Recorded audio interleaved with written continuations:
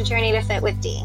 So bear with me. This is my first time doing a podcast. The only reason why I'm doing it is because so many people had requested it of me after I was documenting my journey to a fit life over the last couple of months.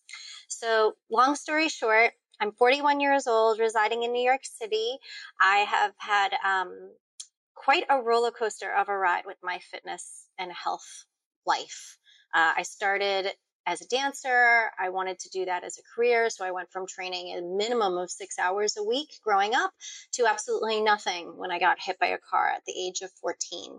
And ever since then, throughout my 20s and 30s, it's just been weight gain, weight loss, weight gain, weight loss. And it wasn't until this year at 41 that I decided I really needed to make a serious change, because I was waking up with back pain, knee pain, ankle pain, and it was just getting to the point of unbearable. I felt like one would in their 70s versus a 40-year-old. So I joined a fitness competition and ended up losing over 30 pounds in just 4 months. So this is my chance to show my friends and family and all of you how I did it.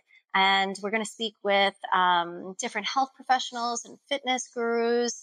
And I hope you enjoy the ride with me. We're coming.